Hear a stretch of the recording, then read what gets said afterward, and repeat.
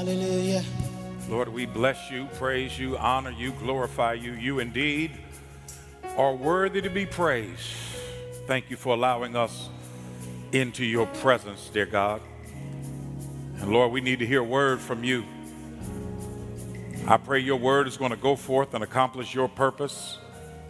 Lord, in the name of Jesus, I pray somebody's going to find comfort and strength, healing and deliverance, victory and power, hope, dear God, in the name of Jesus. Let some soul be saved. Let some backslider come home, dear God. God, I just pray that the words of my mouth and the meditation of our hearts would be acceptable in thy sight. Lord, you're our strength and our Redeemer. In Jesus' name we pray. Amen, amen, amen. There's a word from the Lord in Psalm 46 is where we're going today. Psalm 46, and I'm going to read verse 1. Psalm 46, verse 1. Listen to what God's word says.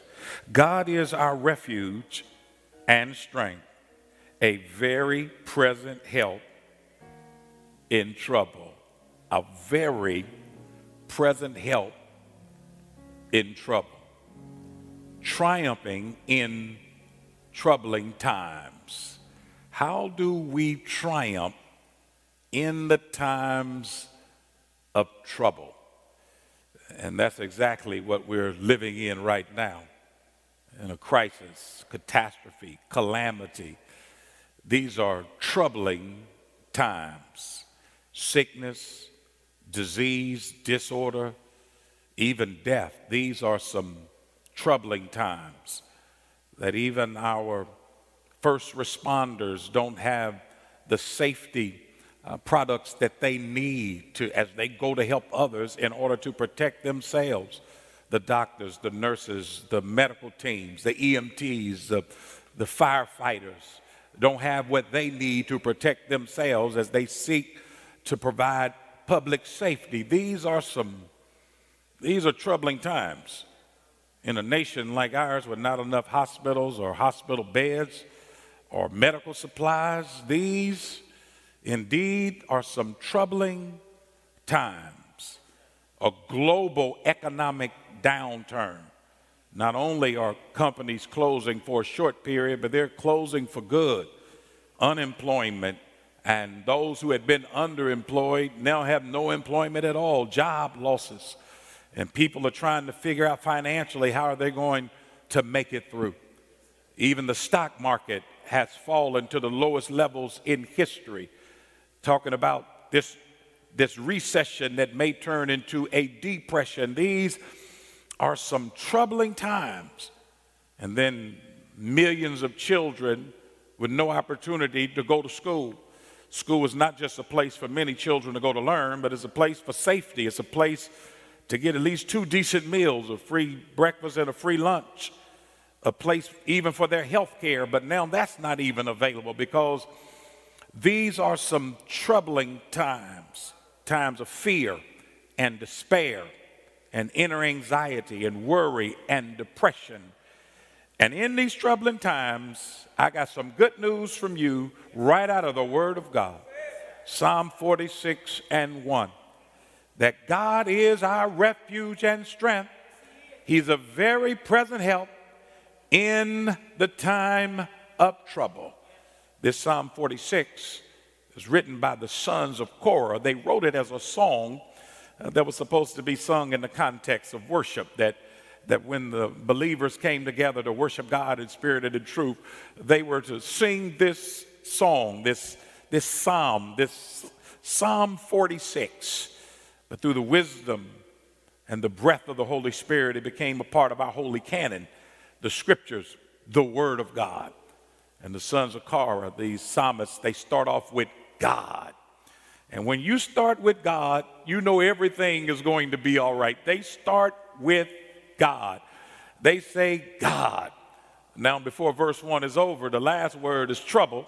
So you start with God, you still run into trouble, but because you started with God, doesn't matter what trouble you run into, everything's going to be all right because you started with God. They said, God is our refuge. God is. Matter of fact, I almost just preached those first 2 words today. God is. Because I know some of us are concerned who's going to see us through this. God is. Who's going to help us overcome? God is. Who's going to heal me when I'm sick? God is. Who's going to help me pay my bills? God is. Who's going to keep my mind through this mess? God is. Who's going to hold me in the midnight hour? God is. Who's going to help me deal with my children? God is. I almost preach just the first two words of Psalm 46 because I know those two words can get you through any crisis, through any time of trouble in your life. God is. And the psalmist, this God is, starting with God, this is the most ancient name for God. It's the oldest name for God. When Psalm 46 was written, it was written in Hebrew. We translated it into English. In the Hebrew, it gives the name of God, Elohim. Then we translate it into English and we say God, but it's really his name. It's Elohim. It's the most ancient name of God. It's the oldest name of God. Before Jehovah Jireh, before Jehovah Nisi, before Jehovah Shalom, before El Shaddai, before Elohim, before all of those other names, it's Elohim, the most ancient name of God. We see it in Genesis 1. Genesis chapter 1, verse 1. In the beginning, Elohim created the heavens and the earth. That's why he's called Elohim. He's the creative God. He's the God that creates a way out of no way. He's a God that makes a way out of no way. In the beginning, Elohim created the heavens and the earth was without form and void, and darkness covered the face of the deep. But then Elohim spoke, said, let there be. And out of all of that chaos, Elohim created order. I don't care how much chaos we're in. I don't care what the crisis is. I don't care what the calamity is. We serve a God. In all of this confusion, he can bring order out of chaos. He can make a way out of no way. God is our refuge and strength, a very present help in trouble. You know, just because you run into trouble doesn't mean you miss God. We started with God and still ran into trouble. It's a trick of the enemy to make you think because you ran into God, something wrong with your faith. No, you believe Jesus died on the cross. You believe God raised him from the dead. You received him by faith. You became a Christian. You're a child of God. There's nothing wrong with your Christianity because you ran into calamity. It's that Christianity that's going to help you deal with that calamity. Start with God. You still run into trouble, but you can handle the trouble because now in the time of trouble, you have a refuge, a safe haven. You have the strength to deal with what you're facing. We have a place where we can go. We can get in God even in the time of trouble. My friend, Dr. Theron Williams, he talks about, it's been a few years ago, but there was a fire at a bank in New York. And when the bank caught on fire, the fire just began to spread quickly, and the fire was moving swiftly through the bank. And it burned chairs and counters and desks and office furniture and withdrawal slips and deposit slips. The fire was moving swiftly through the bank. Firefighters show up. They're able to control that fire, get that fire under control. The bank president has been outside the whole time waiting for him to have a safe opportunity to come into the bank. Well, after the firefighters got the fire under control, they allowed the bank president to come in. And he walked through the front doors of that bank, and he walked through the scorched furniture. He walked past the residue of the withdrawal slips and the deposit slips. He walked past the burned chairs and the burned counters. And he walked up to that big vault, and he opened that big vault, and there the money was intact. The money was still there. The thing that had the most value in the bank had been kept safe through all of that because there was a safe haven.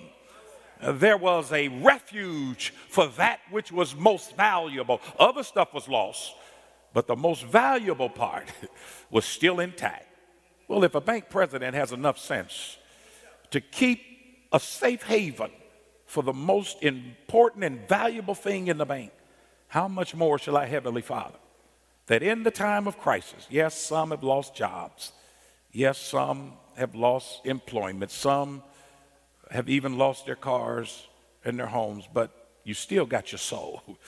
The most valuable part Your soul is still intact. You still have a relationship with God through his son, Jesus Christ, because God is our refuge. And when you start with God, everything is going to be all right. I want to read verse 2 and 3 to you. Psalm 46, verse 2 and 3. Therefore will not we fear, even though the earth be removed and the mountains be carried into the midst of the sea, though its waters roar and be troubled, though the mountains shake with its swelling. Watch how he starts. He says, therefore will not we fear. Wait, in the time of trouble, yeah, but we're not going to fear. The earth is removed, mountains are cast into the sea, that the waters are roaring to trouble, the mountains are shaking, but we will not fear. It's almost like we should get a pass for fear. I mean, all hell is breaking loose. We're in a crisis, a calamity. You would think with all this going on, we get a pass for fear because we're hearing one piece of bad news after another. Bad news, the earth is moved. Bad news, mountains in the sea. Bad news, the waters are roaring. Bad news, the mountains are shaking. One piece of bad news after another. And I know this for a fact, that if you and I are not careful to keep listening to bad news, will develop fear in us if we're not careful. Bad news on top of bad news, if we're not careful, fear will begin to develop. I know that for myself.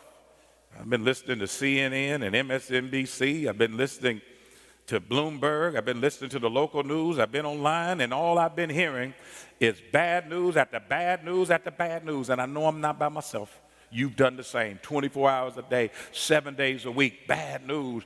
And I got to admit, fear was trying to creep in on me.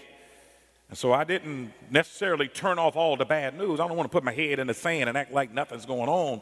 I want to be relevant. I want to be informed. But I did cut back on the bad news. But I added a whole lot of good news. I got in God's word, because if bad news develops fear, then good news must develop faith.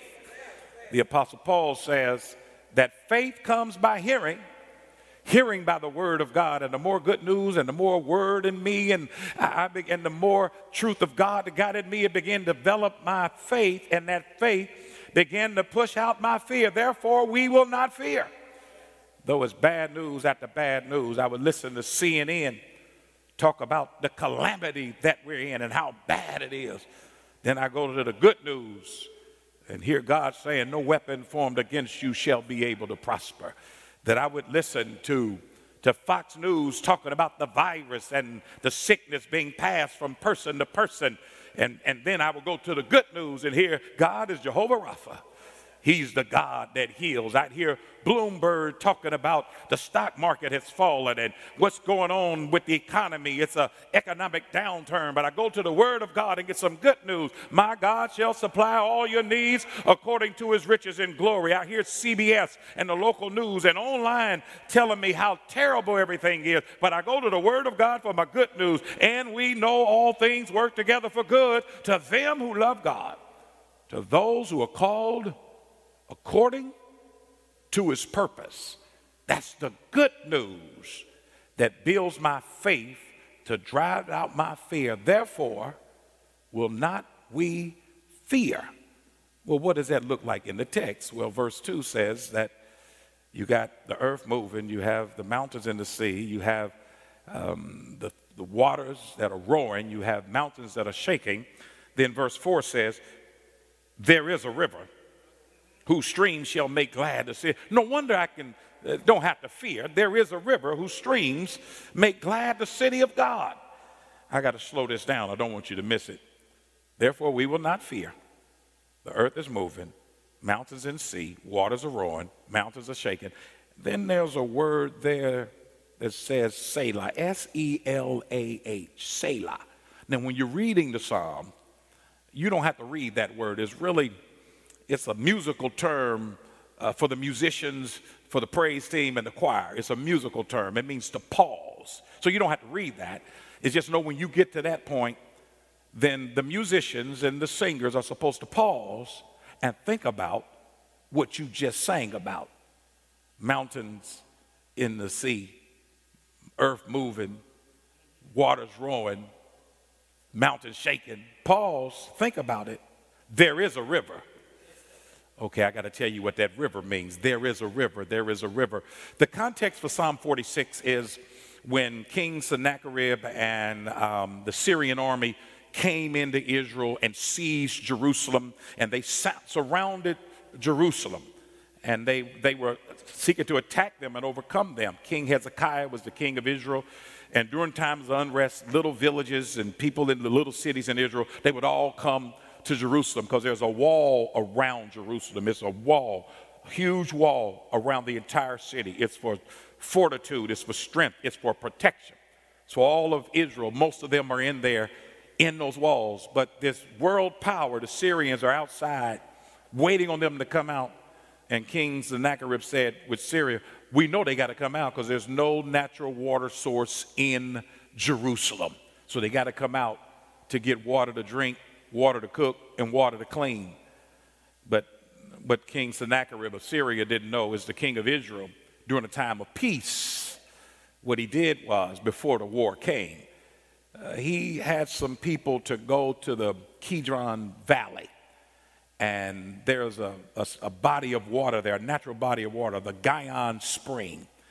And King Hezekiah had them to dig a conduit, a channel, underground, that ran from the Gihon Spring 1,777 feet underground, out of sight of enemies and opposition, under the wall into the city of Jerusalem. So they didn't have to come out to get refreshed and restored. There is a river. So the enemy didn't see it because it's out of sight. It's hidden. But the people called it a river. So when the psalmist began to say, the earth is moved, the mountains in the sea, the waters are roaring, but the mountains are shaking, stop, pause, think about it. There is a river. Here's what happens, that God provides for us a hidden source of strength to help us, to sustain us through times of crisis. Y'all got to get this. In the time of crisis, God provides us a hidden source of strength to sustain us when all hell breaks through. The enemy can't see it because it's subterraneous. It's underground. It's out of sight. It's hidden.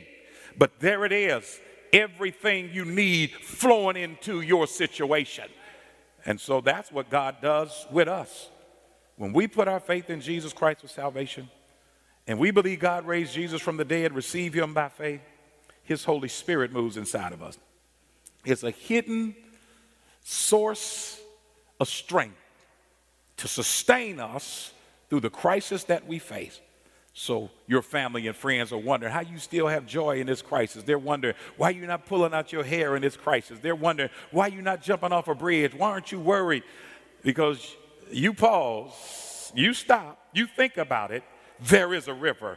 The flow of God's Holy Spirit showing up in the midst of our crisis to sustain us in the time of trouble that we face. Now let me read to you, let me do it like this because I want you to understand internally what God is doing with that Holy Spirit. At the University of Michigan, the neurosurgeons, they were looking at what is called gene variation. And as they study medicine, they look at gene variation, they have discovered that there is one gene that is present in each individual, in each person, one gene that determines the tolerance of pain that we have.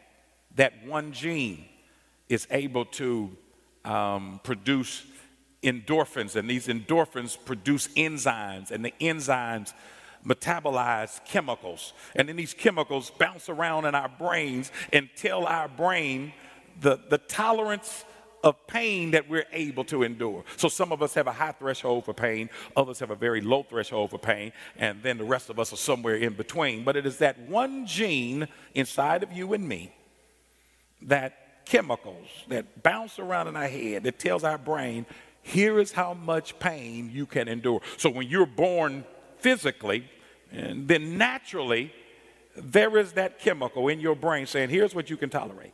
Well, when you're born again, something supernatural happens. When you're born again, the seed of God is in us. Here's what when the Bible talks about salvation, sometimes it's called regeneration. The base word is gene, regeneration. So we've been regened. The seed of God is in us. And that gene in us helps us to endure the pain we can tolerate. When the Holy Spirit moves in us, he doesn't prevent pain from coming, but he gives us the strength to endure the pain when it comes. That when you're born naturally, that gene says, here's how much pain you can take. But when you're born supernaturally, the Holy Spirit is a painkiller and helps you to endure whatever takes place in your life. Because God provides the strength that we need to sustain us in hard times. Let me get to verse 5. We hadn't read that far yet. Psalm 46, verse 5. God is in the midst of her. She shall not be moved. God shall help her.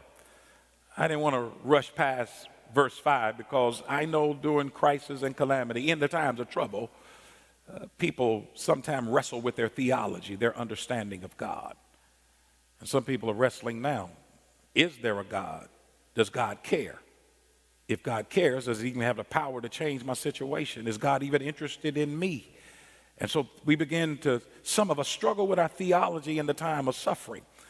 And so the psalmist says, I want you to be clear about something with your theology and understanding of God, that even when all hell is breaking loose, God is in the midst of her. And God shall help her. So here's what we learn in our theology. Based on the word of God, God is available and God is helpful. I know he's available because God is in the midst of her. And I know God is helpful because he shall help her. And see, that's important that God is available and helpful because all of us know somebody who's available. They're present. They show up for us. They're there, and we appreciate their presence. They're available, but they're not helpful. They don't have any resources. They have no knowledge, no wisdom, no influence. They're available, but they're not helpful.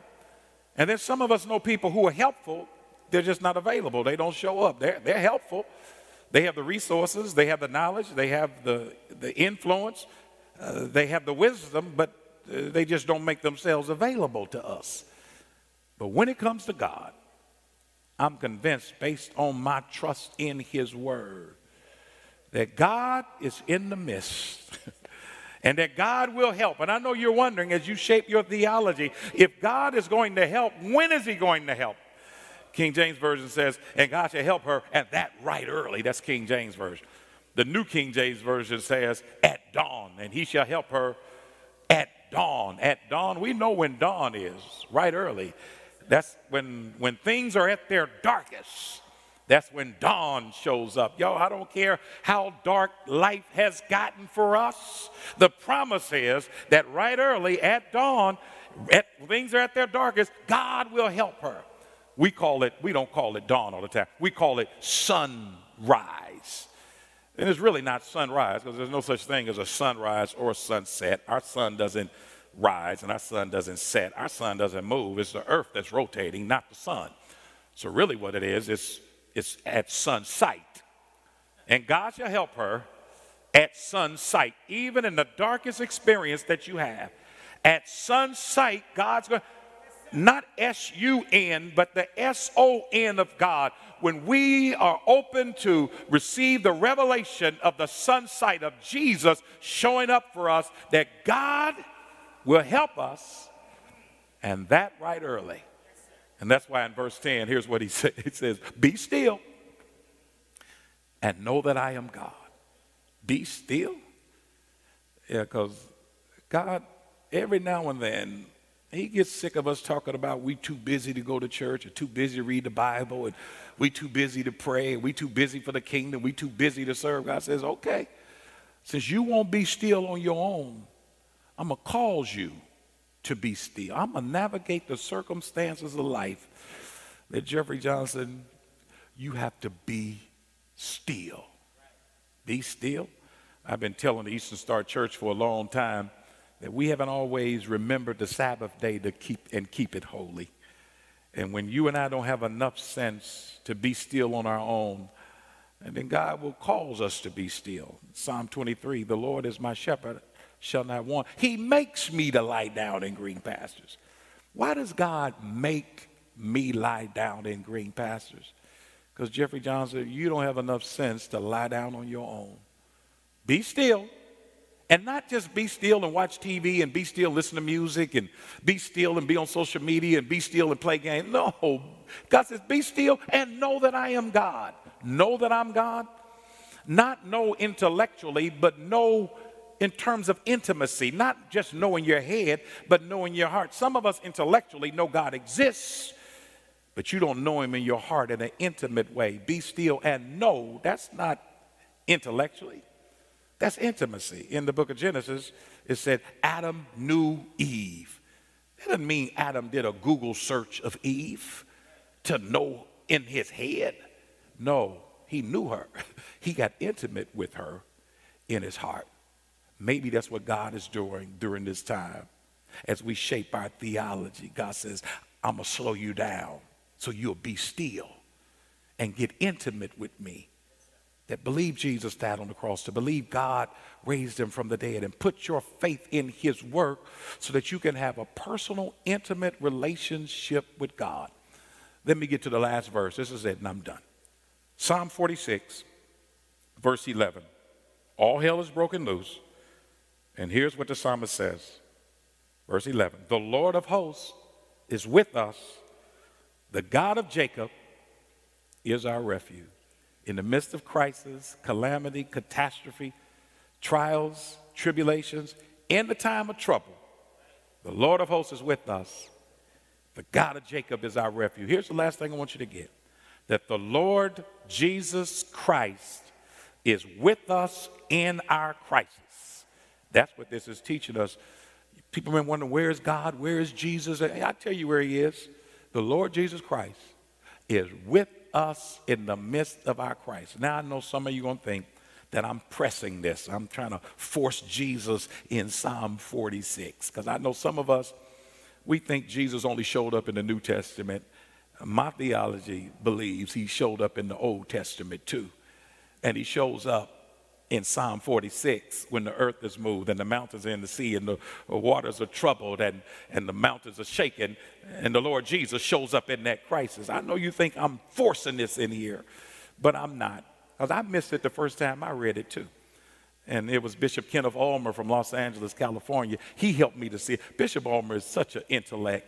He's such an academician, and he can read Hebrew. And he helped me to understand what verse 11 was saying in Hebrew.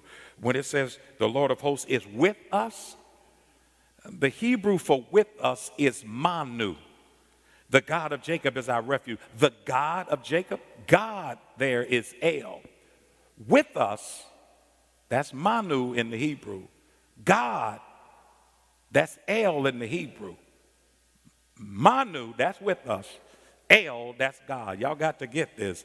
Manu, that's with us. El, that's God. Here's what I'm trying to show you. In Matthew chapter 1, the angel spoke to Joseph and said, don't be afraid to take Mary as your wife, because who she's conceived in her is of the Holy Spirit. She wasn't with somebody. Holy Spirit did that. And she's going to bring forth the Son of God. And when she brings forth the Son of God, you're going to call his name Emmanuel.